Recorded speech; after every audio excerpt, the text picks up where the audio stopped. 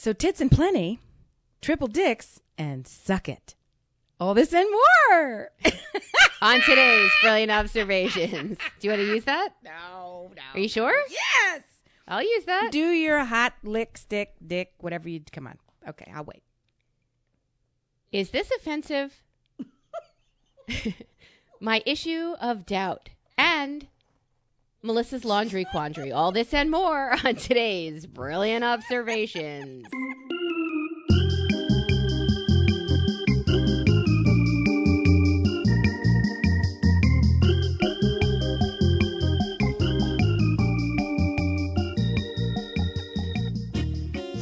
I'll clean it up. I'll fix it in post. Lord, I didn't see. Is this offensive? This is going to be a rip-roaring, rootin'-tootin', hot balloonin' show. What's offensive? Start there, please. Go. And the answer is probably. First, I have to say that there are thousands of podcasts out there. Dear listener, we thank you for choosing to listen to ours. Welcome. If this is your first episode, where the fuck have you been? And thank the person who referred you, because there's no way you stumbled on us by accident. Yes, we go out of our way to make it very difficult to find us, actually. It's a bit of a, geocache situation. Follow our coordinates. You have to write that long, then maybe. Just maybe. But have you ever really geocached before? No, fuck that. Oh, God. It involves walking around in math. Stop. You had me at nope. Less math, more coordinates. Also bad. And there's an app for that. So when my kids were little, we would geocache. And are you out of your what? Well, no, that seems like a perfect steward activity because it involves preparation, organization, intense pre-planning, and then day of hyper chippy joy. Like you have to be into it today. That seems like a steward. That's not at all how we used it. We used it like we are waiting for a table at a restaurant, and they said it's going to be a 30-minute wait, and we have 2 small children, so we take out the app and we see if there's a geocache anywhere near us, and we hunt it down, and we open it up, and we sign our name on the little list, roster, whatever it is, and we put it back, and every time we go to that restaurant... corrected. That is charming and fucking lovely. But there are times where they tell you that it's not just a form to sign. They have a box of prizes. Ooh. So it's take one, leave one. So with me in my bag of tricks, I always had to have a prize. Isn't that so funny? I always had my magic purse. Usually it was a briefcase or pockets in a coat. But I always have items for the littles. To this day, I was sorting some objects from one bag into another bag, and people who know me, I have lots of bags always, including like the paper variety. I still sorted my littles cache just to have it. I have a little mini book of a little mini coloring book and matching colored pencils, all brand new, still wrapped in the wax paper, the whatever to have, and I've got a little mini Jenga and some wind-up toys, continuously, always. Never without.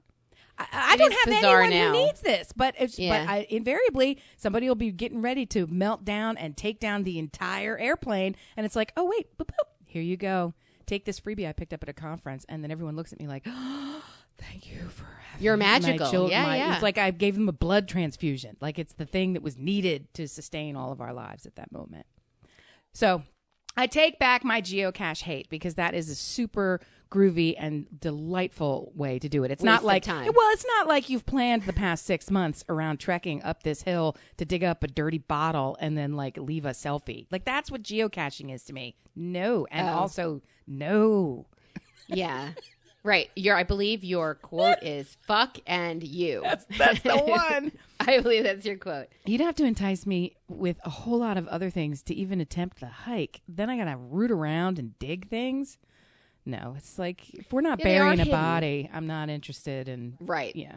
And I'm there for you when that happens. They are hidden. Thank you. What became a challenge for us when we did it was the toys that I had to leave my kids wanted more than a toy that they found in the box. So then what I did was, we did it in Florida where they have outlets that we used to go to all the time. And I went into the Croc outlet and I picked up a handful of gibbets. You know what those are? I presume those are the little plastic tack pieces that you shove in the holes that they've created in the shoes you bought with pre-drilled holes. Exactly. Yep. Okay. Nobody wants a fucking gibbet. So if I leave a few of those where we go, there was no, Mom, I want our thing, not their thing. We got better things, which made me feel good. But I still have that switch bag thing where I don't put everything in there. And I think to myself, well, I really don't need this toy for my kid. And I don't need these things anymore. And then you have that new bag.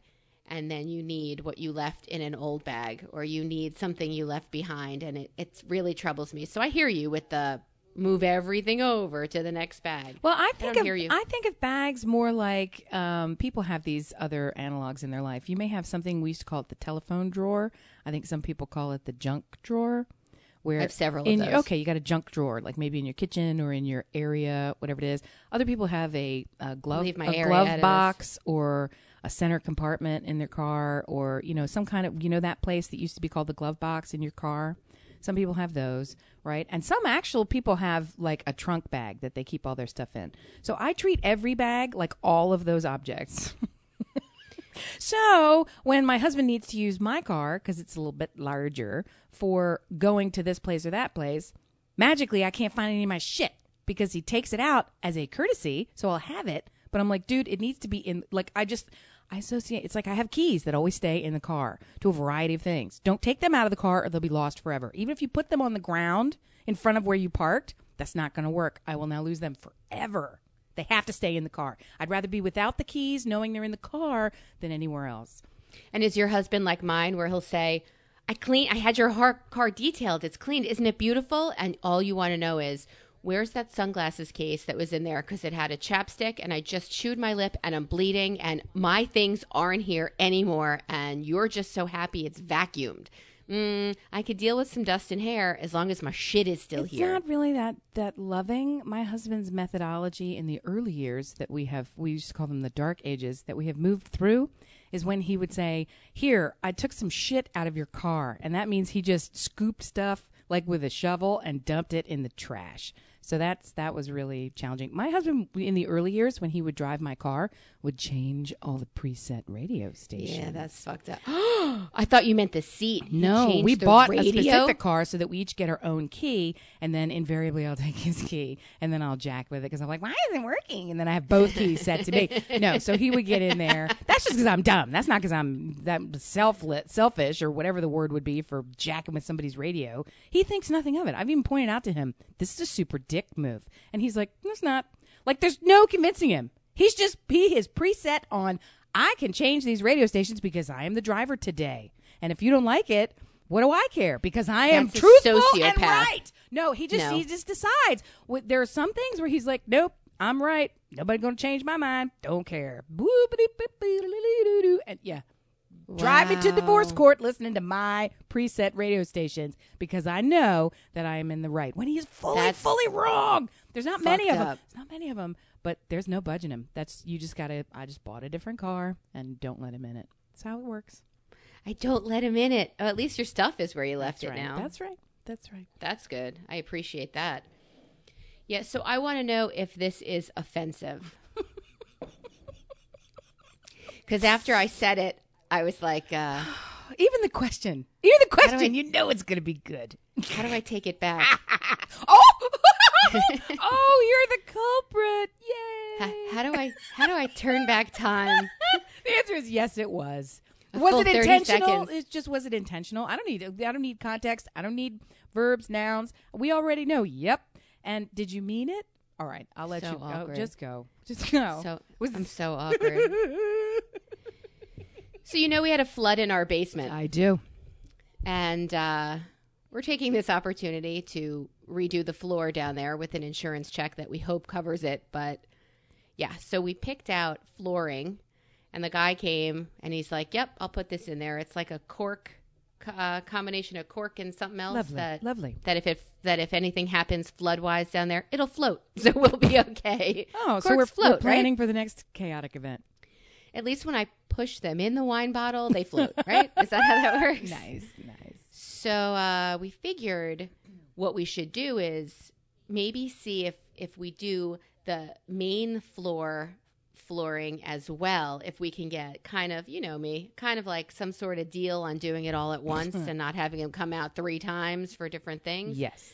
So we tried to figure out, okay, we're going to tile the kitchen and just resurface the hardwood in the other rooms. Super. Well, now we're looking for tile. Have you ever looked for tile before? Yes, quite a bit in multiple households. I need to stop you right there. Do it. You were resolving a damage. You're doing a repair in your downstairs in your already sizable basement, and that did that lead you to refloor the entire basement or just that room in the basement? The whole basement. So the entire basement, and now you're doing the upstairs as well? The main level where the dogs scratch up the hardwood. And when we got here, it wasn't new. So what we're going to do is put tiles, so you can't ruin that, in like the kitchen eating area to like the mud room, which we don't have, but I like that word. And I grew up with one, so I know what it is. Into that bathroom. And then the rest of the house, which is hardwood floor. That's your insurance check. Here's a hot tip. That insurance check's not going to cover all of that. No, we're going to add some You're to going it. to add a lot. Okay. All right. Oh. But right now, I think people are hungry and giving good deals because business has gone down a little, and I don't want everybody to be so hungry. So yes, you are a good Samaritan. Have a pita. Have a pita.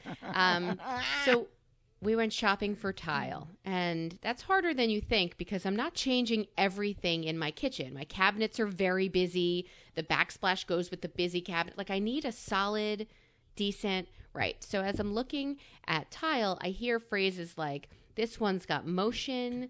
This one is very veiny. Ew. And Ew. this one is... Come on now.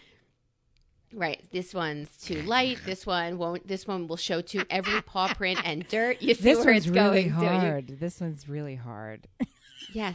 These are all hard, words. veiny tile. So we walk into a. You see where I'm going? Well, I have a suspicion. All right, go. So I walk with my spouse into this tile shop. Mm-hmm. And everything's displayed beautifully. Although tile that goes on the floor should not be vertical on the wall because it gives you no idea of what it looks like. Total flaw. Well, they take it and lay it down, but yeah. Yeah. So we get this younger kid to help us. He's 20 something, and he's like 6'6", African American, built like he's just enormous, and he's pretty handsome. There, I said it all. Yeah, right. My face might be turning red right now. It might be. Oh, now I know why you're tiling your entire house instead of just project area. So we walk in, and this kid comes to help us, and I have a tile on the floor, and I say to him, "Is this too dark and veiny?" Oh, wow. No, this might be too dark and veiny. And then my face again turns red, and only my eyes look up, and my head stays facing the tile. And I think, so when are you guys getting coffee? I think maybe there's too. Then I said I had to cover somehow because I've clearly described a penis. Like I've definitely possibly. What did he do? Did he totally miss it, or was he like, "We're going to pretend you didn't say that"? Well, I think Stuart was on his phone, so he kind of pretended like I didn't say it, and I try to cover with things like, is that too much movement? Because my cabinets are super busy. Yeah. Is that offensive? I don't think offensive is the word I would choose. Mortifying? Suggestive? Introductory, maybe? Would I not have noticed if he wasn't handsome? Yes. Or a dude. Or dark. I think all of these things coordinate with your choice of adjective for tile. Veiny. Who calls tile dark and veiny? No one. No one. Not even the Italians. No one. I did. You're just so horny. Oh, me so horny. I called it dark and veiny, and I froze, and I felt the red rise in my cheeks, and I thought, I mean, is it too much movement? Because my cabinets are wood, but they're paneled, and the panels have like some red. Oh, somebody save me! Yeah, it wasn't good. It wasn't good. I don't think. Nobody rescued me. Listen. I don't think that whatever tile gentleman's name was gets a whole lot of, white lady tile action while he's selling kitchen floor tiles. So just enjoy it. I'm sure he took it as a compliment. Or maybe he does. And, you missed an opportunity to take a visit to the backyard showroom. I don't know. Tell me what words you would use to describe a penis. Oh, we've just glossed over the tile, I guess. Why are we talking about this? I've used them all while talking about tile. In a lineup, well, there's a Saturday Night Live skit that I absolutely can't even get through it without laughing. For some reason, they were doing some kind of penis medication, and so then they did one of those fake commercials about it.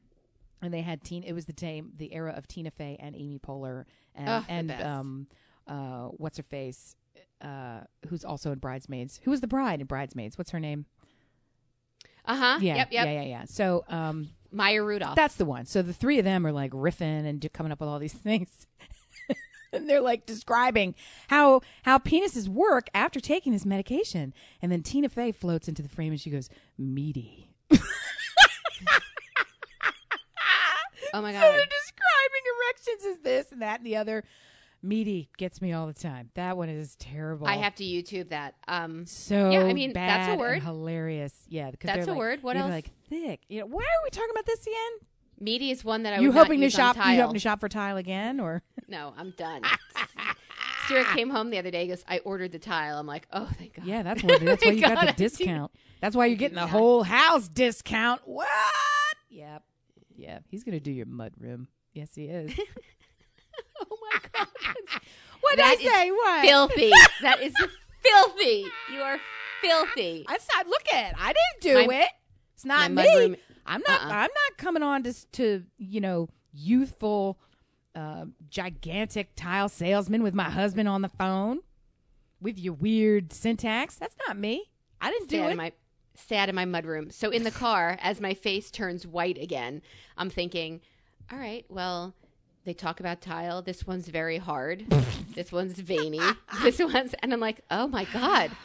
Yeah. Who's in charge of this vernacular? Who put this shit together? It was a dude. It was a dude selling it. I'm just saying. It's coincidence? It was absolutely a dude. Yeah. So not offensive, but mortifying. Is that what we've decided? I love it. Okay. I think it was perfect. I think it was ideal, as we say. All right. Fair enough. So I've been working out too much. I'm sorry. It was, yes. So you have, and the results are visible, and they are not visible. Gorgeous, and you should stop because you've more than reached your desired outcome. None of those things are true. I couldn't love you more. So why can't my mom learn to talk like that? So when you do that, you get significantly sweaty, which means you need to do more laundry than you've ever done before in your life. Yes. Because I'm not buying a second set of clothes for, I'm constantly doing laundry. Wait a minute. You have one pair of workout clothes and that's it? No, I mean, I have a couple of pairs of shorts that I feel comfortable working out I thought in, you were like, I'm doing laundry all the time because I have my one workout outfit. And I was like, dude, if you bought a Peloton, I think you should invest in a second pair of shorts. Okay, moving on. So if I do laundry after I work out, yes, and I shower, I get dressed in whatever pajamas I'm now wearing to go to sleep, and I fold the laundry, and everything I own is clean, right? All the 2 outfits that I exercised in or whatever. Yes. So you fold them, you put them away. When you go over to that pile of laundry or to go get clothes for the next day, why wouldn't you just take what's right on top? Oh, it's not. Why wouldn't you take the T-shirts that are on the top of the pile? Talk to me about the problem in my brain that makes me pity the T-shirts lower down in the pile and feel that they deserve a voice in this world. Because most of my T-shirts have phrases written on them. So when I say they have a voice, I really mean it. Well, but do you go to the pile with a particular object in mind, or do you approach the pile and then realize it's calling to me from the bottom of the sea? And you've got to go all the way through it. If you go over there thinking, I'm looking for my pink iridescent lipstick, or if you're looking for whatever it is you're looking for and it's not right on top, then you are at least on some level authorized that you can sort through the pile. But there's part of you that should learn very quickly, every shirt in this pile is black. I'm going to pick the one on top, and that's it. So lately for me, it's so fucking hot. It's like 100 degrees every day. So the thought is it can't have sleeves is really what I've been working on. Like I have to, like tank tops are really, I don't have 400 tank tops, and this one I know is clean. So why wouldn't I put it on? It's one of those, we're on vacation and I'm wearing the same outfit every day because it's clean and I just washed it. Does everybody think I wore this every day of vacation in every picture? Yeah, so it's something, Crit, when I lived with her. I do. She used to take plates from the bottom of the stack of plates because she felt sad that they did not get action. Well, everybody does that. I think that's normal. Why are you making a true? Frown face? No, to me it's about proper wear. You've got to cycle through. I don't feel sad for the rejected plates. They're on the bottom because they're bad. I'm just saying. They're there to think about what I'm they've done. I'm just saying, and next time maybe you'll be better.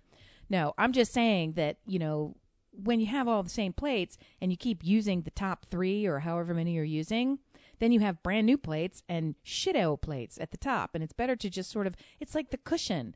You can either make a decision when you first arrive with your item of furniture, I will never flip this cushion ever. And then when you do flip it, you've got a brand new item of furniture for the remaining 10 years or whatever it is. Or you can decide, ooh, shit, I got to flip it. Somebody's coming. And now you've done it twice and both sides are jacked. So I take the all plates jacked policy. Is that how I do not remove the plastic from things? Because once you do, it's a brand new item. Right now, my Peloton that I've had for 6 weeks now, still has the plastic over the front of the screen. And it's got bubbles in it because it wasn't put on there as a screen protector.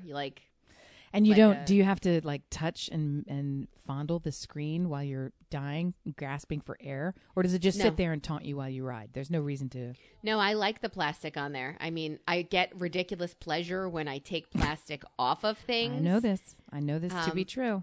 But also, and perforations. I really like folding and ripping perforations. But so is this plate thing and clothing thing, is this something that I need to work on, or just it is what it is? Wear that outfit again. You're fine. It's really challenging because I'm more interested in the amount of time that you spend fucking around with your clothes. They're already folded. They're in the stack. Now you're trying to dig through. Now you're going to knock over the stack. Now you're rifling through to find that one particular thing. That's a lot of time. If all the shirts are more or less the same fucking shirt, and you don't really care about them, then that does seem a little bit, what are you doing? But if you have your favorite, I say that you should burn your house down in search of your favorite. So, okay. Right? So it's... But for me, it doesn't matter. If it doesn't matter, then it's like, then what are you making matter here? I'm just grabbing what's on top. And then everybody says, didn't you wear that yesterday? Everybody can go fuck a big, tall tile salesman. We don't need to worry about what everybody says about your tank tops. I think it's too dark and veiny. Yeah, he doesn't.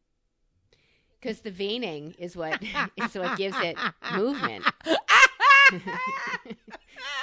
Now, I don't want movement on my kitchen floor, but... It's nice. It's nice. When you're talking about the motion of the ocean. That's right. That's what it is.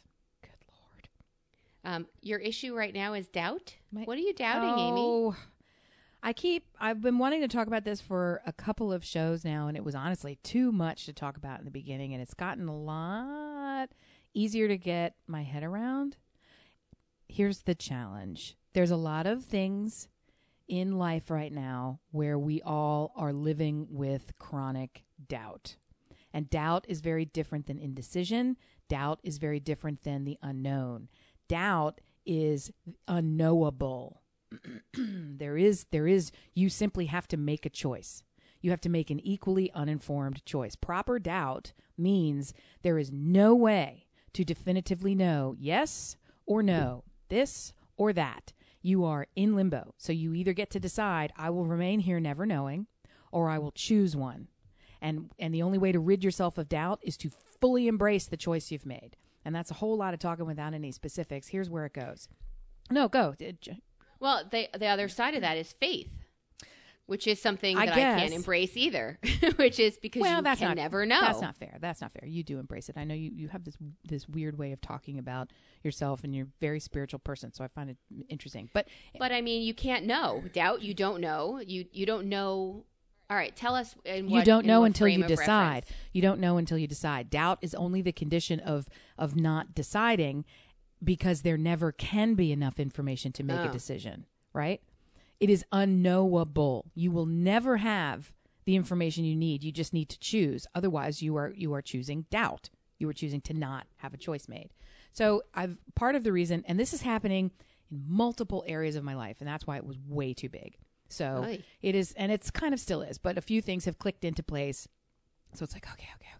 All right, well, that choice got made, or those circumstances shifted, so now the doubt is much smaller, blah, blah, blah, blah. But the one, it's hard to talk about because it involves fur babies, and I know that this is hallowed ground. So here we go. My vet has been accused of some... She's literally shrinking in her chair as I talk. My vet has been accused of some horribly unspeakable things. Horribly unspeakable. My vet. You love her. I do. Well, here's the challenge, okay? I mentioned a show or two ago. I don't really see a lot of things on Facebook. I'm not really on Facebook. When I am on Facebook, it seems like I'm seeing all the same kinds of things. Long story short, I'm friends with her. I'm friends with her practice, meaning the hospital. And I'm friends with her wife. So I have all of them in my feed all the time. There'd be no reason why I would not get this information. But she was attacked online, vocally, and I'll tell you the story in the way that it unfolded to me, because I think that'll help with the doubt, right? It'll make it reasonable. Because my husband, it unfolded for him differently, and he's like, there ain't no doubt. Okay, so here's how it works. I took the dog to an appointment, and everything was really weird at the appointment. So there was a security guard outside, which I thought, okay, that's because they're meeting us sort of in the parking lot. I've described this before, right? So I thought, all right, whatever. And then there was like new people who I hadn't seen before. So I was like, okay, maybe this is, not really putting a lot of things together. And the new people, the one girl says, after I explained everything carefully, she said, yeah, I don't know that I'm going to be able, I'd written it down. She goes, I'm not going to be able to really do all that. It's my first day. Let's just have you come inside. And I was like, okay. So now we're violating the protocol for me to go inside? Okay. Just because of COVID. Nothing have to do with the vet. Right. So I go into the thing. I sit there. I wait. In comes the vet. And I'm like, hey, how you doing? And she's like, she just kind of shrugged her shoulders. And I said, I saw your security outside. Is that just for the traffic? I hope it's for nothing worse. And her face just went totally pale. And she said, and I quote, you must not be on Facebook. And then she proceeded to tell me all of the accusations that were levied at her by her former staff. They are unspeakable. They had, according to my vet, taken photographs of the sick animals when they arrived and were in their crates waiting for surgery, and then used those as examples of our vet would take animals and from the shelters and lock them up in crates and keep them and then do no anesthetic surgery on them. Like it just went on and on and on and on. And they had like video camera footage of, according to her, of this or that had been just the weirdest. Everything that she said was so fucking weird. And I was just looking at her like, what? Why? What are you talking about? And I just didn't even want to hear it. And she said, well, I don't know what to tell you other than two of them were married to each other. And, I hired this guy because he was a volunteer fireman and I knew he'd be big and he'd be able to help move big animals. But he was always kind of, troubled. So she went on to talk about every one of these employees who had their own troubles. One of them was a trans person who was going through transition and wanted her to pay for the surgery. And she said, I can't pay for your surgery, but I can even set up a little plan and give you some savings of mine because I believe in this. And that wasn't good enough. And then, so then they would say things like she's spitting. Like it just went out of control. So this is way worse than counting testicles when neutering can't get to 2. They put their litany of things, and even after I heard about it, I didn't go read it because I was like, I don't need that in my head, right? So I heard it all from her, and every single thing that she said, and she was near tears having to describe what was said about her. She would say, which obviously I would never do, and here's how they did the thing, and they took this video footage of a day when I was angry and I stomped out of the office and slammed the door, and they said that I spit on my employees and I do this and blah blah blah, like all this fabricated craziness stuff, right? Well, whatever, all this craziness stuff was levied at her.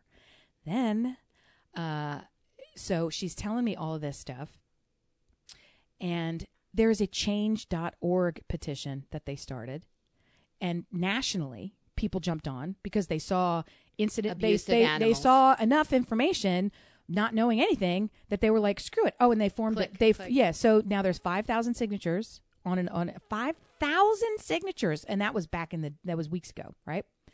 She had people come and picket with signs in front of the thing. So she got security. Hence the security, yeah. Right. Fired everybody, replaced every single person, right? And she was like, my license has been attacked. I can't practice. I've lost more than 50% of my customers, my clients, just because even the ones who know me, this and that and the other. And I was just like, this doesn't make any sense. Like, where is this even coming from? And then she went on to tell me personal stories about each one of these people and their personal encounters with her, none of which ever made the social media circuit or news. But it was egregious, like pulling out dog's teeth with pliers and laughing and dropping the teeth into a little, like shit like this, weird shit. Like having surgery without anesthesia, strange things that no one would do. Why? What? Right? I'm like, I don't even understand where this is coming from. This is so bizarre. So I thought, I'm going to trust that, I'm going to trust in this person who has a professional degree, who spent her entire life fighting the city government for no-kill shelters because she believes in pets who don't have a voice. I'm just going to trust, and I'm going to believe that all the, the alternate side of what she told me, that these people are troubled. They have personal problems with me. I have evidence of this doing this and this and this. This is a defamation suit. I've already been investigated at my home by the police and the board of whatever, and they found no evidence of anything. This is all going to blow over, but in the meantime, I'm going to lose everything while it blows over. I've got a defamation lawyer, all the blah, blah, blah. Okay, so come home, hope it's dying down, but it's gnawing at me. Because I'm thinking, what am I basing my trust on? What am I basing it on? Right, that she's a nice person who's done right by your dog. A person who I know casually, endorsed her heavily, and had great results with her pet. And I liked what she did in terms of fighting for the rights of other pets. So I went to see her, and she seemed to be fine by my pet. So, and the people who worked there did seem to be a little wackadoo, but I was like, and so then my husband, I didn't even want to tell my husband, but then I told him, and he was like, done. And I'm like, well, he says, yes, she hired those people. She hired those people. That's on her. I was like, okay. Well, fast forward 3 weeks, and the local Tri-City newspaper runs a story on it. And they, in a very factual way, just listed all of the accusations. Bing, bing, bing, bing, bing, just in print. And I still didn't read it, but my husband did. And he's like, yeah, I'm done. I don't care. I don't even care. There's no way. He's like, it turned my stomach. I couldn't read the article. And I was like, well, now you know why her life is ruined. So it's just, and so I went there for another appointment because it was a follow-up kind of a thing. And I said, well, what can I do? What can we do? And then she has since she's forced to close the place. It's shut down. She said, wow. I haven't lost my license, but if you need anything that's not hospital related, if I can, get you something by using your records, I'll come to your house. I'll do whatever. We can meet somewhere if that has to happen. If you need somebody else in the meantime, I recommend these vets. I hope you'd come back to me when this blows over. Here's what I'm doing. Here's my counterpoint, point. Many people have asked me what they can do. If you are one of those people and you'd like to write me a letter of support, that's helpful in these negotiations, and here's where you can send it, and this and this and this. And I immediately thought, great, I'm going to send her a nice note at home, and I'm going to send her a letter of endorsement. And I haven't been able to write it. And I just this week officially switched vets. I was just going to ride it out, because do you really need a vet when you're dogs are healthy. I switched vets. I've officially requested the paperwork be sent over there, and I haven't written the letter of endorsement. And it's a hard one. It's a hard one because I'd like to be able to write, here's my personal experience. And here's the doubt that I grapple with then and since hearing these completely, in my mind, unfounded allegations. I don't have any evidence. All I have is evidence to the contrary. Every single experience does not match this. My gut tells me that this doesn't work. But this is like when I was in college. I was in class that's going to be really weird, and it's not that weird. I was my first year of undergraduate school in college. I was a visual communications major. I think I've told you this before. So sitting in a studio art class, and those tend to be pretty small classes, they're comparatively. And there was a dude in there who was a little off, and come to find out, he went on to murder a couple of people. So the feds called my house because I was in a class with him, right?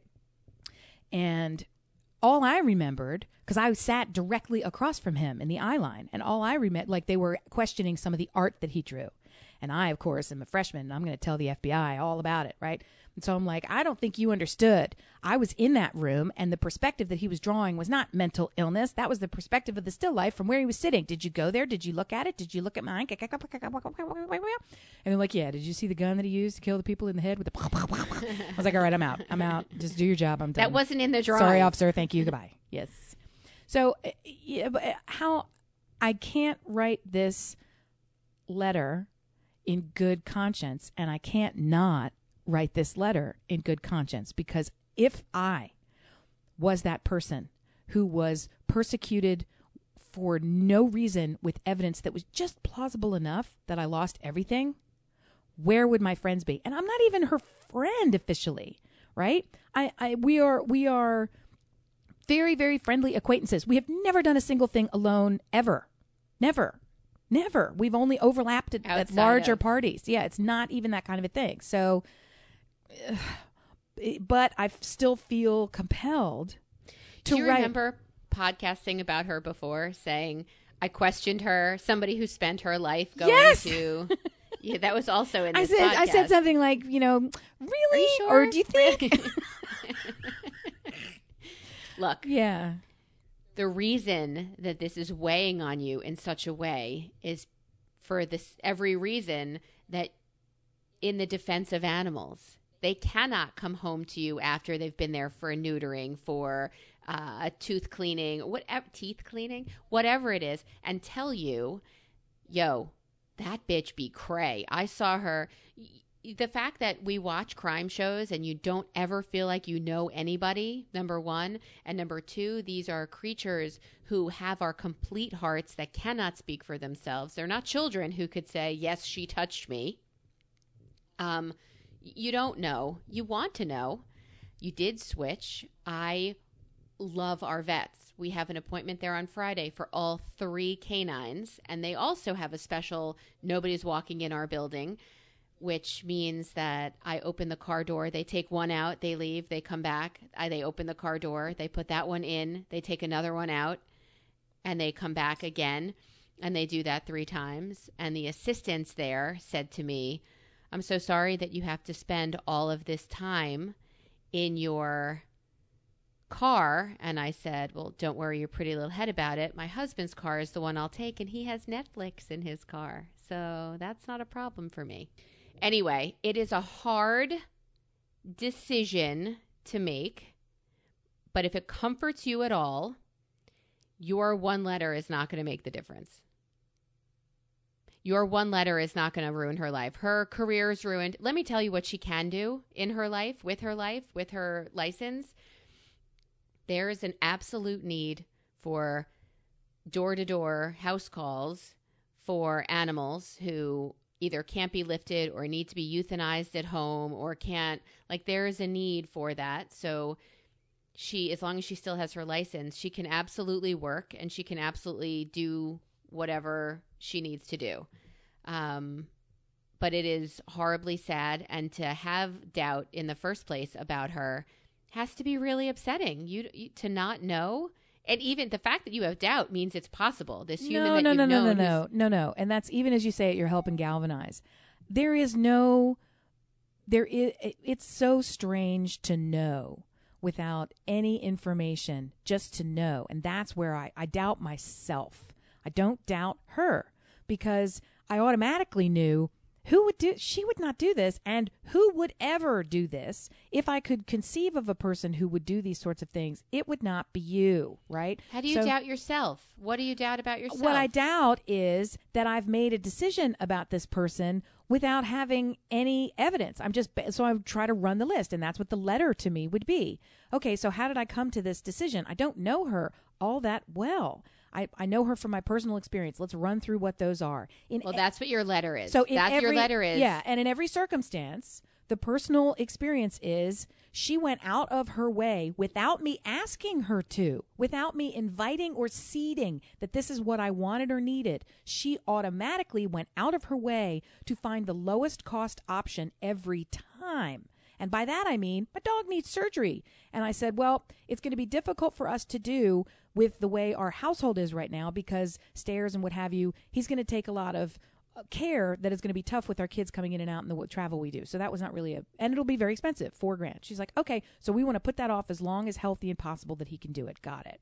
He had allergies. Dog had allergies. And she said, I don't want to put you on a long-term allergy medication or a steroid or any of these things if we can avoid it. Let's try things like honey. Let's do this. Let's do things that are free. When he needed a joint pill, she said, I can prescribe you a joint pill. We sell it here, but I'll tell you, the one they give for adults at Costco is the same formulation and it's $40 cheaper. So I would say just go buy it there unless you want to buy it from me.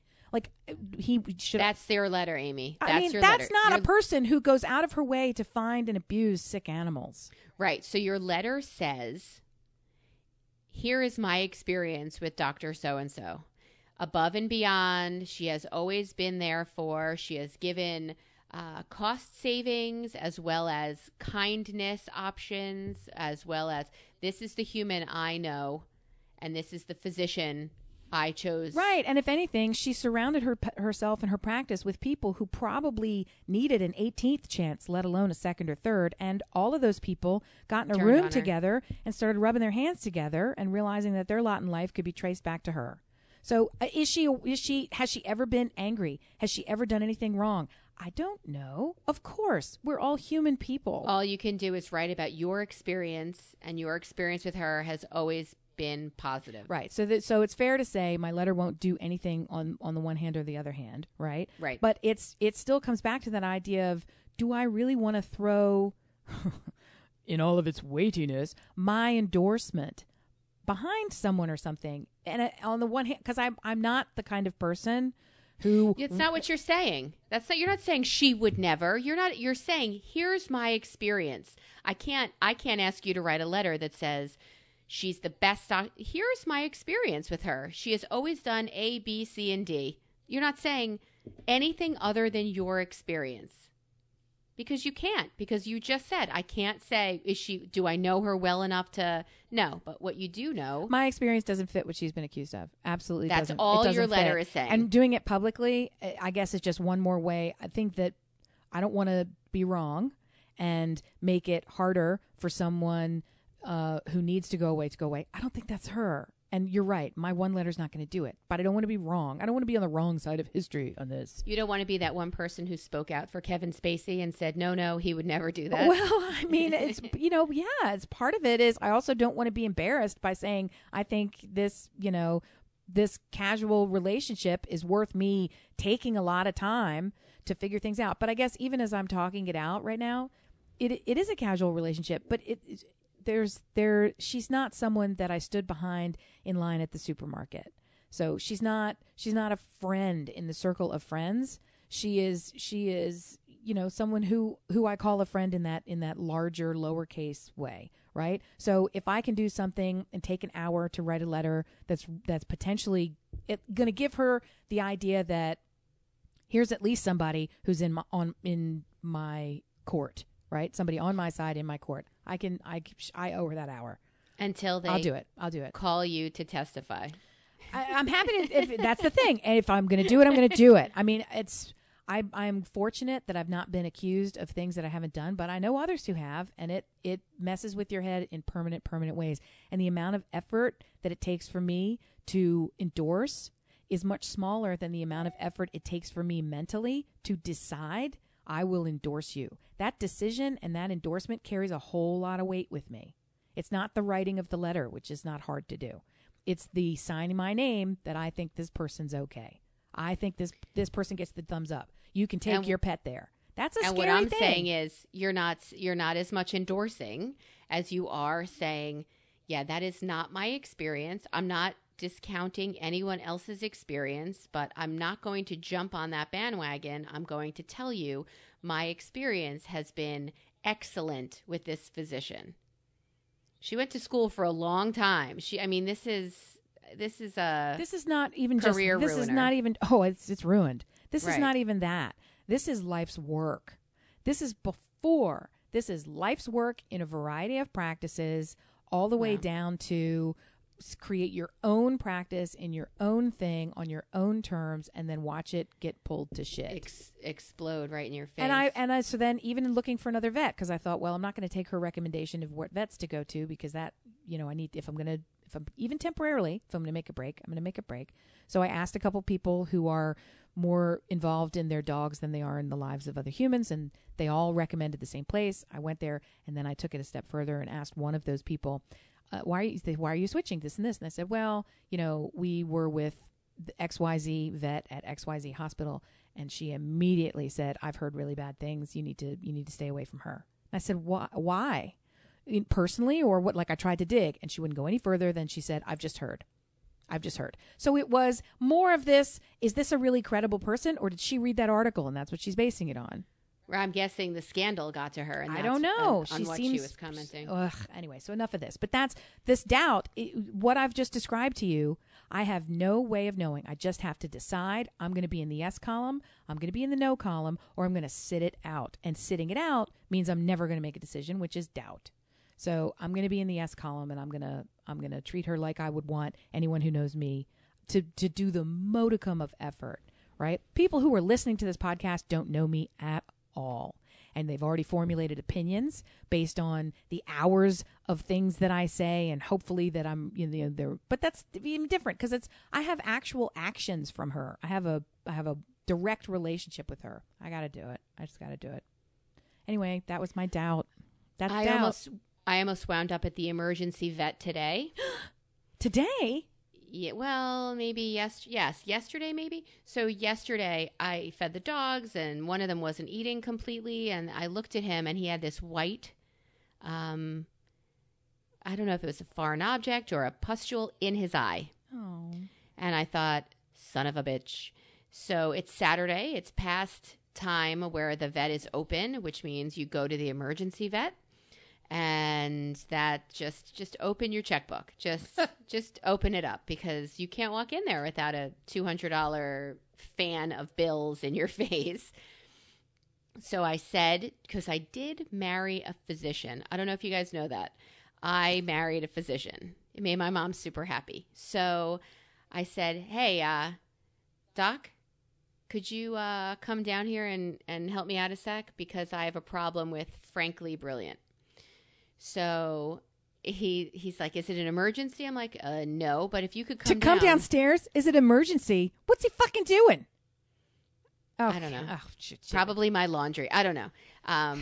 Probably folding my one sports bra. Just kidding. So he comes downstairs. He's like, I hope he's okay, because I dropped egg in his eye this morning. Yeah, it's an emergency. It's an emergency, dark and veiny. So he had egg white in the corner of his eye. How do you even drop egg in a dog's eye? How do you not get it all out? That's a once and done. I thought he'd lick it out. Where do you think his tongue goes? And you want to be my doctor. I rescind my endorsement. And you want to be my imports-exports guy. No, I'm planning writing a $300 check to have somebody take pus out of this white thing in his eye, when that white thing is egg white. This man, the level. Why did he not wipe the dog's eye? I don't know. I don't know. It's protein. Yeah, exactly. And that was his response, pretty much. Is it an emergency?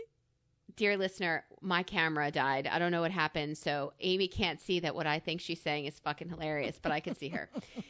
Yeah, so I'm thinking it's a tragedy, and I said, well, you better get that fucking shit out of his eye right now. How am I going to? I don't like eyes. You are I don't a doctor. like eyes. You're an emergency room doctor. What happens when somebody walks in holding their eyeball and says, "Hi, man, blink, blink," in my palm?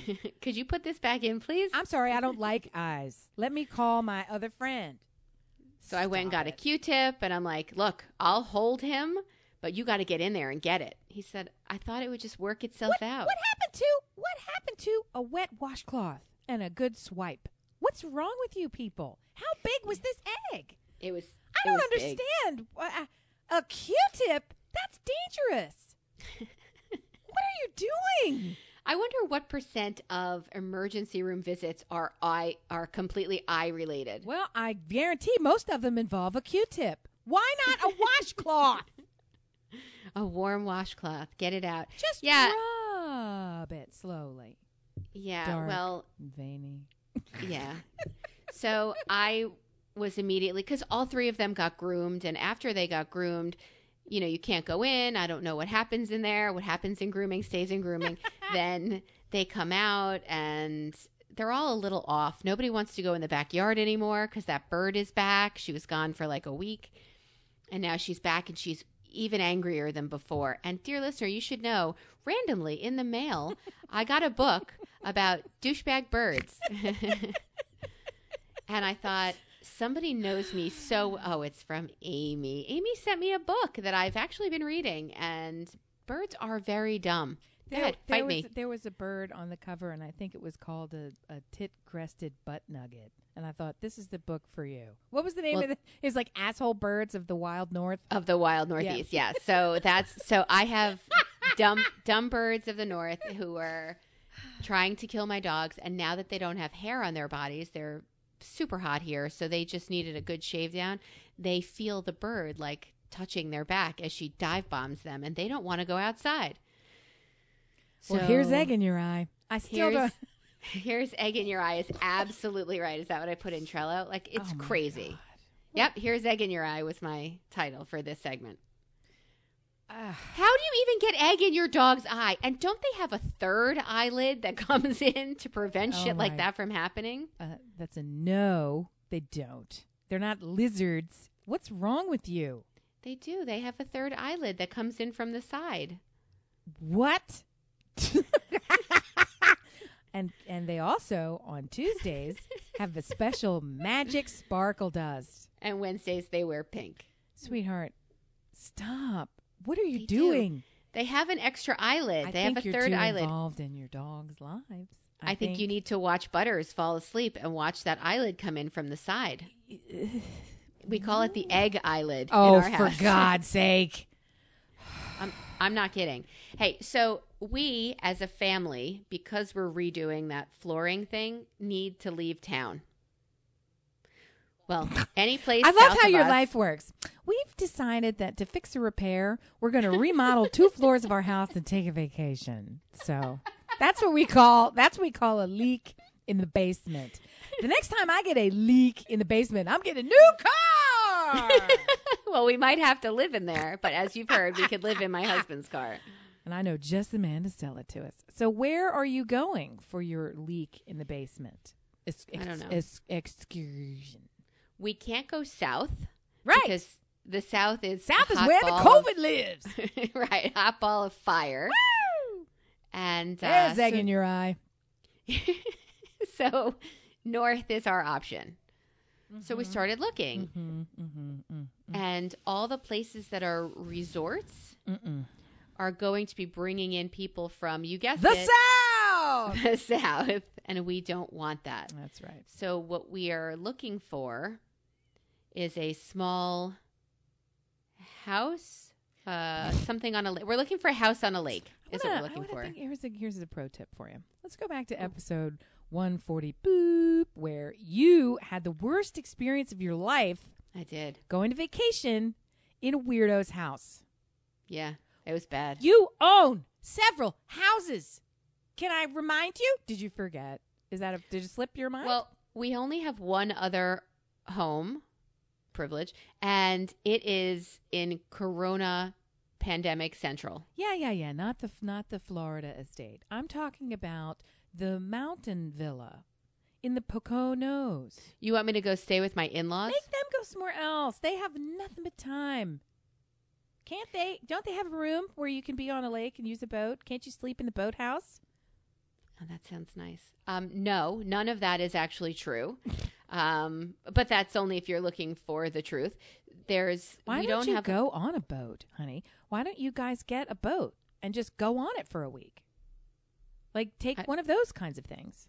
I don't know what that means. It means go on a boat for a week. Go rent some kind of a vessel where you go. It's like camping, but you're on the boat. You know how these things work. They do it in the Caribbean all the time. We have a couple of friends who have beach houses or lake. Stuart will not ask for anything. Yeah, I've met him. I know him. It's a charming quality. Don't hate it away. Now, the other thing you could do is go down to a non-passported U.S. Virgin Island someplace. You guys could, coat yourself in liquid armor, get on the plane for the 2 hours. Oh, you said plane. Get on the plane for the 2 hours, but then be in a place where there is no COVID for a week, and you don't even have to really wear masks unless you want to prevent you giving it to other people. So go sit on a blue sandy beach somewhere where the current population is 1,000 as it is, right? There's people that do that. There's people that do that, and that you do love the beach. That actually sounds delightful. You do love the beach. Yep. You do like sand in your crack. That's right.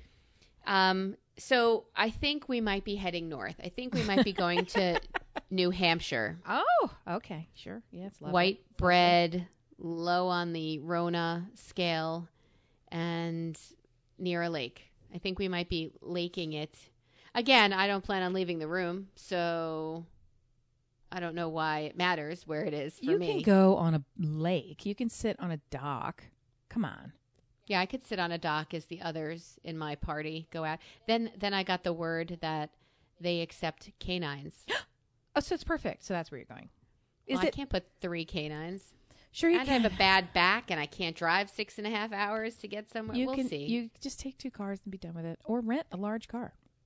Well, can you think of someplace north, but not too far north and not too COVID-y?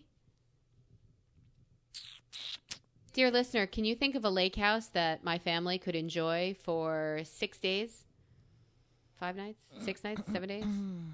Just to get out of the construction zone that will be my house, to acquire my dark and veiny flooring. By the way, we did not choose dark or veiny. I can't believe any of this is going down. I really can't. Here's egg in your eye. The whole thing is so shocking to me. Yeah, so if you can think of someplace I don't want to go anywhere. I don't need a change of scenery. I don't need anything. I just need to not be in my house. The other thought was there's the hotel where you stayed when you came to visit. Yeah. We could just go there. They actually take dogs too, and just camp out. But I don't want to be at a hotel like that where there are people. Well, are you planning any vacations, Amy? Are you planning any? No, I'm kidding. My youngest is doing the schedule changed again lacrosse tournament season that they've been scrambling to make happen. And surprisingly, they're able to keep making it happen, but they change the rules like every 3 days, so you have to constantly. So it's 2.5, 3. So he's away at a tournament again. 1 parent only, no tents on the sideline, which is awful. No tents on the sideline. Let me just break it down for you. It is so hot in South Carolina, Rock Hill, the thriving metropolis of Rock Hill, where they have agreed to have this socially distanced tournament. It is so hot there that the players have to stand on ice. We pour ice on the ground, and they stand on the ice, because if they don't, the bottoms of their cleats will melt because of the heat of the ground. And I'm not kidding. Is that not cruelty to animals? How is that and they're not letting them have tents on the sidelines. So we normally put the tents on the sidelines for shade, and we have a pretty crazy hydration protocol that they follow. It's honestly the kids, they're pure liquid. I mean, we hydrate them 4 days in advance on a schedule. Like, it's nuts. And the other thing is, and we bring portable fans, and we have generators, and then we bring the little city to keep them reasonably, reasonably moderately controlled in terms of temperature, but they also have been playing at it. It's like they're athletes. How do NFL players handle this when they've been playing? How's that one NFL player go and practice in preseason during Ramadan where he can't eat or drink during practice for professional football, and he does it? It's because they've been doing it long enough that they can at least handle it, stand it. But blah, blah, blah. All this by way of saying, no, we're not planning anything. And I've got the other one where school is getting ready to start in 2.5 weeks. Everybody's school is starting so much earlier. So even if I wanted to go somewhere, where are you going to fucking go? It's school time. 2.5 weeks. Have you been to Bed Bath and your mom? Have you registered for things? What are you doing to prepare him for leaving? I have a male who is going to college. And he is officially going to go live there. And that's another thing. Whereas every week they change the rules again in a positive way. People have been up in arms. They slowly keep making tighter decisions and refinements to the decisions they've already made. So he is hybrid. He has half of his classes are going to be in person, sort of, and then the other half are 100% online. Many of the kids are having 100% online, and they have just decided that if you are one of these, you can stay home.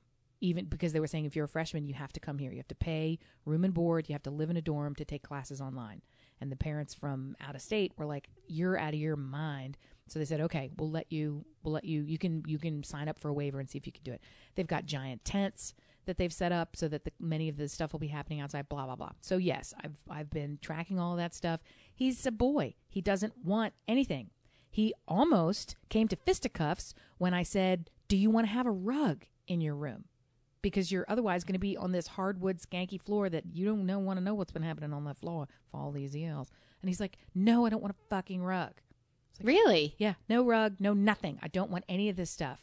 They don't give you a checklist like it's camp, though. I mean, they do give you. No, of course they do. Of course they do. And he's looking at me like, I don't want shoes for the shower. And I'm like, well, you're going to be getting them because I don't want your cracky, weird, warded feet coming in this house. Eventually, you're going to leave that place. So don't tramp that shit back in here. Right. Anyway, so some of the stuff I put my foot down, but others he's like, no, I don't want it. No, I don't want it. No. Do you want a TV for your room? No. Do you want a monitor? What? No TV. Do you want a monitor for your room, for your laptop? No. But you could also use it as a no. Do you want a second charger for your laptop so that you can keep one in your no? He just doesn't want it. I really think, are these all in the same conversation that he's knowing you? Really? No, this is over weeks. So we've created the dining room as the staging area. I've been putting everything in the dining room as it arrives or as it's been cycled over there. Like, here's an extension cord. Do you like this one? Sure. Okay, we'll put it in the dining room. So that's where his little pre-camp base camp. I would get a rug. I would make sure all of those things. He doesn't want it. He didn't want a mattress cover or topper. And I said, well, you're getting that because that's gross. And I'm not having bed bugs come back in here. Sorry. They don't switch out those mattresses from kid to kid. It's COVID. I don't care. Here you go. And he picked up his twin extra long sheets. I bought brand new, even though he didn't have twin extra long sheets, but he had, towels and things from his bathroom. But I just bought him a set of new towels so that if worst case, we could just burn them. Here's your towels. Here's your own set of towels. Here's your own set of sheets. He refused a new comforter. No, I just want the one I've had. Honey, but that's needed to be replaced probably for years and you won't replace it. No, I just want that. I think it comes down to I don't want anything else. I don't want anything new. I don't care about it. It's more shit for me to keep track of. I already have enough. And the answer is that's right. So I think you also posted that video Numb. Yes. About that high school girl in Canada. We'll share it. It's really affecting and hard to watch. And it is exactly what's going on with PD, my middle child. That's him to a T. All you'd have to do is more screaming and crying, and that's him. Do you feel like if everything were typical, normal, average, he would be more, let's try this? Do you think part of his desire to not engage with getting more prepared or getting more things has anything to do with having been in quarantine for so long? I'm sure it's in there, and in the same way that I'm sure that a little anxiety, a little stress is in there too. But I don't think it's it. I think this is, he genuinely is not interested in anything useful or decorative, which is weird. The things that when he's interested in something, he's really interested in it, to the point where I bought, friends of mine gave me a gift certificate to a fancy cooking store, and I went in there and I thought, you should get something that you would never ever get for yourself. And the day I went in, they happened to have Darth Vader and Luke Skywalker silicone spatulas, where the handle, they're very thin and they're elegant. They're one is all white and one is all black, and they just look like a white or black spatula. But then when you look at it carefully, the grip is the exact replica of the lightsaber. And it's just nice. They're just fun and neat. And I thought, oh, that's cute. So I got a couple of those and some other things. Giant cutting boards, as big as my whole house cutting board. It's beautiful. And it's very much like the woman who gave me the card. Brought those home. He saw those and he instantly, I need these for school. You don't have a kitchen. Well, I mean, you do in your giant house that you'll be in. You have a full meal plan. You're not cooking anything. Right. What are you doing? He's like, I need them. Can I have them? No, I'll go buy you 2 of these if you really want them. I do. I must. Please. Wow. Please, I want them. They're just too good. And yet I don't want a comforter, something I'm going to use every day. Does he know what college is? I don't. I think it was just because it was cool and he just liked it and he wanted to have it. So there are things that he wants. And a rug, he was like, no, I don't want that. He's also a dude. He many nights will sleep on the floor in his own room. Well, that's where he keeps the cheese. He's just a weird kid, and he likes to do things the way he likes to do them. So, okay, at a certain point, I gotta accept that he has lived on this earth 17 and a half years. He will know if he wants or needs a comforter. And when I say, do you want or need it, all you have to do is ask for it. And the other real problem here, the very, very big real problem, is that there's a Target within walking distance of where he is, and he already has a debit card that connects directly to his 529 plan. So he can just go buy whatever he wants, whenever he wants it, and schlep it back to the room. I don't want that to happen. I would much rather, let's think about it so it's there. So you don't have to wander across campus with a comforter that you bought from some idiot at Target that cost $1 million times more than it should, that's shitty quality. Like, that's where he hasn't lived long enough or bought enough things to know the difference for how to get things, like, shop properly in advance. But they know everything, these teenagers. That's right. They know everything. He's going to teach college. He's not even going to college. That's why he's going there. Yeah, that happens. Upsetting. That happens actually Tuesday, a week away Tuesday. Wow. That's it. That's how fast. Crazy. That's how fast. Yeah. So I'm not going on vacation. I'm going on. That's it. And I'm up to my neck in the applications in the first place. So I think I'd rather be in your place because you've already had the exhale of, I know where we're going. Well, I can at least say this bit of horror show for you. I am very grateful that we had to live through the nightmare before it shifted entirely. Because the nightmare that you're living through right now is still unknowable. It's doubt. It's in, and it will land somewhere, and it'll either be a version of what it was before or an entirely new thing that we'll all have to learn. So when I hit it the next time, which is coming up fast, I'll at least have a frame of reference, right? It's like sending the child to college. Many of us have a frame of reference for what that is and going away. And there's the sadness of, you're missing the entire week before you move in a week in advance so that they have a week-long activities where you go and do the social stuff and you find out where the rooms are and you get to meet people. And none of that's happening. None of that is happening. He's missing that entire week of, and that was the best tradition. part. Yeah, the traditions of things that they do, all their fun. So, but he also doesn't know what he's missing. So I have some stuff that feels kind of sad, even though I have no experience with this particular university. And then he has stuff like, even when it was like the high school graduation, he didn't graduate before. He doesn't know what a graduation is. It's, if you hadn't been dreaming of your graduation in a particular way, it was very, very special. I guess it's, whatever. Everybody has an idea of how things are supposed to go because they've happened that way before. But if you haven't really lived it, what are you missing? Because yours is yours, and that's it. There's genius in the beginner's mind. In the first time of doing something, there's always something special about it being the first time, even if it was nothing at all like what you anticipated or what anybody else's experience was. It's the first, and so the first is good. So this is can I ask you, having teenagers, how is it knowing that they've never had these experiences, that they already feel like they know everything?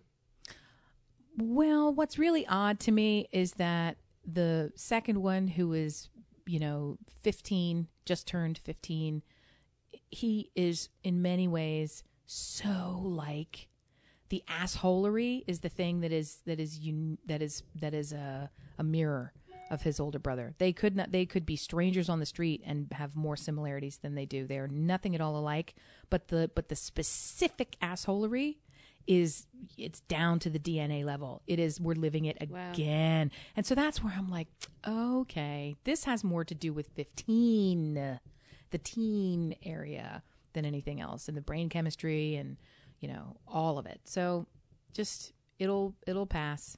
It'll pass, and they'll pass through it, and there'll be people that you look at them and you think, wow, okay, that's I like you. How'd you get here? That happens. It'll happen. I have faith. Have a little faith, have faith. I need some more of that faith. Right now, like you, I only have doubt. Yeah, well, I mean, it's a good thing to have right now. If your dog is healthy, feel free to come up here. I have the best vet ever. Aww. I told you, they all cried with me. 8 of us sat there just in tears and didn't want to let me go home. I think it'll all work out. It's just so hard having to watch anybody go through this, right? We have a friend in our larger circle who was targeted by a former employee that he had to let go, and it immediately you thought, oh, well, that person didn't do anything wrong. I don't need any information. I already know that this person didn't do anything wrong.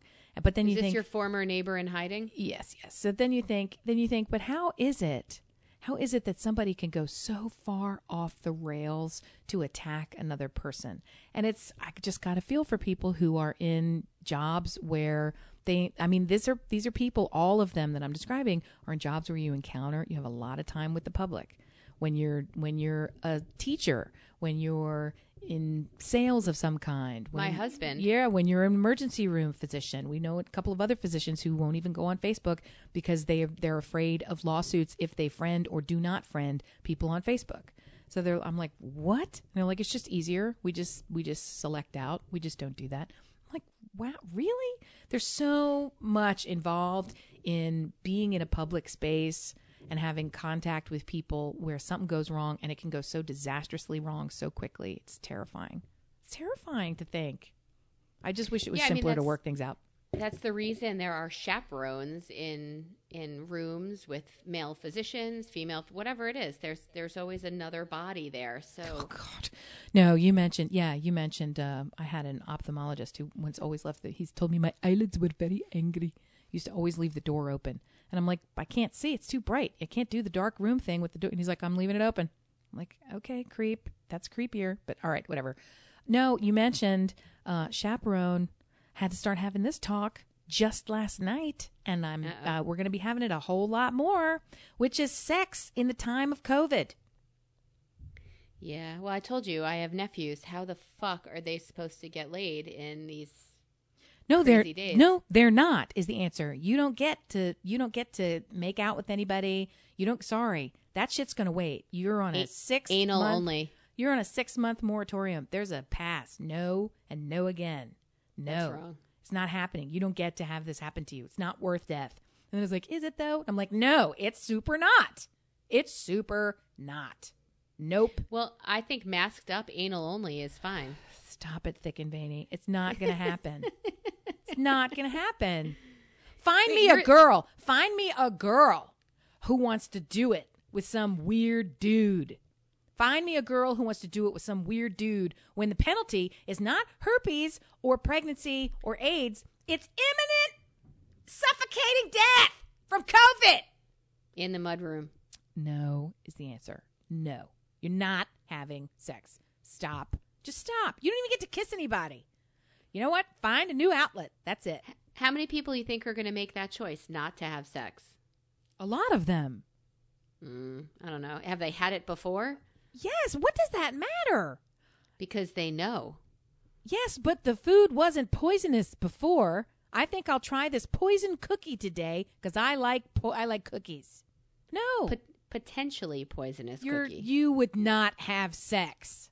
Well, I'm also 40-something, and I know better, but when you're something teen or early 20s or whatever, you think you're going to live forever. None of them think that. They haven't been raised that way. All right, I'm going to do some research.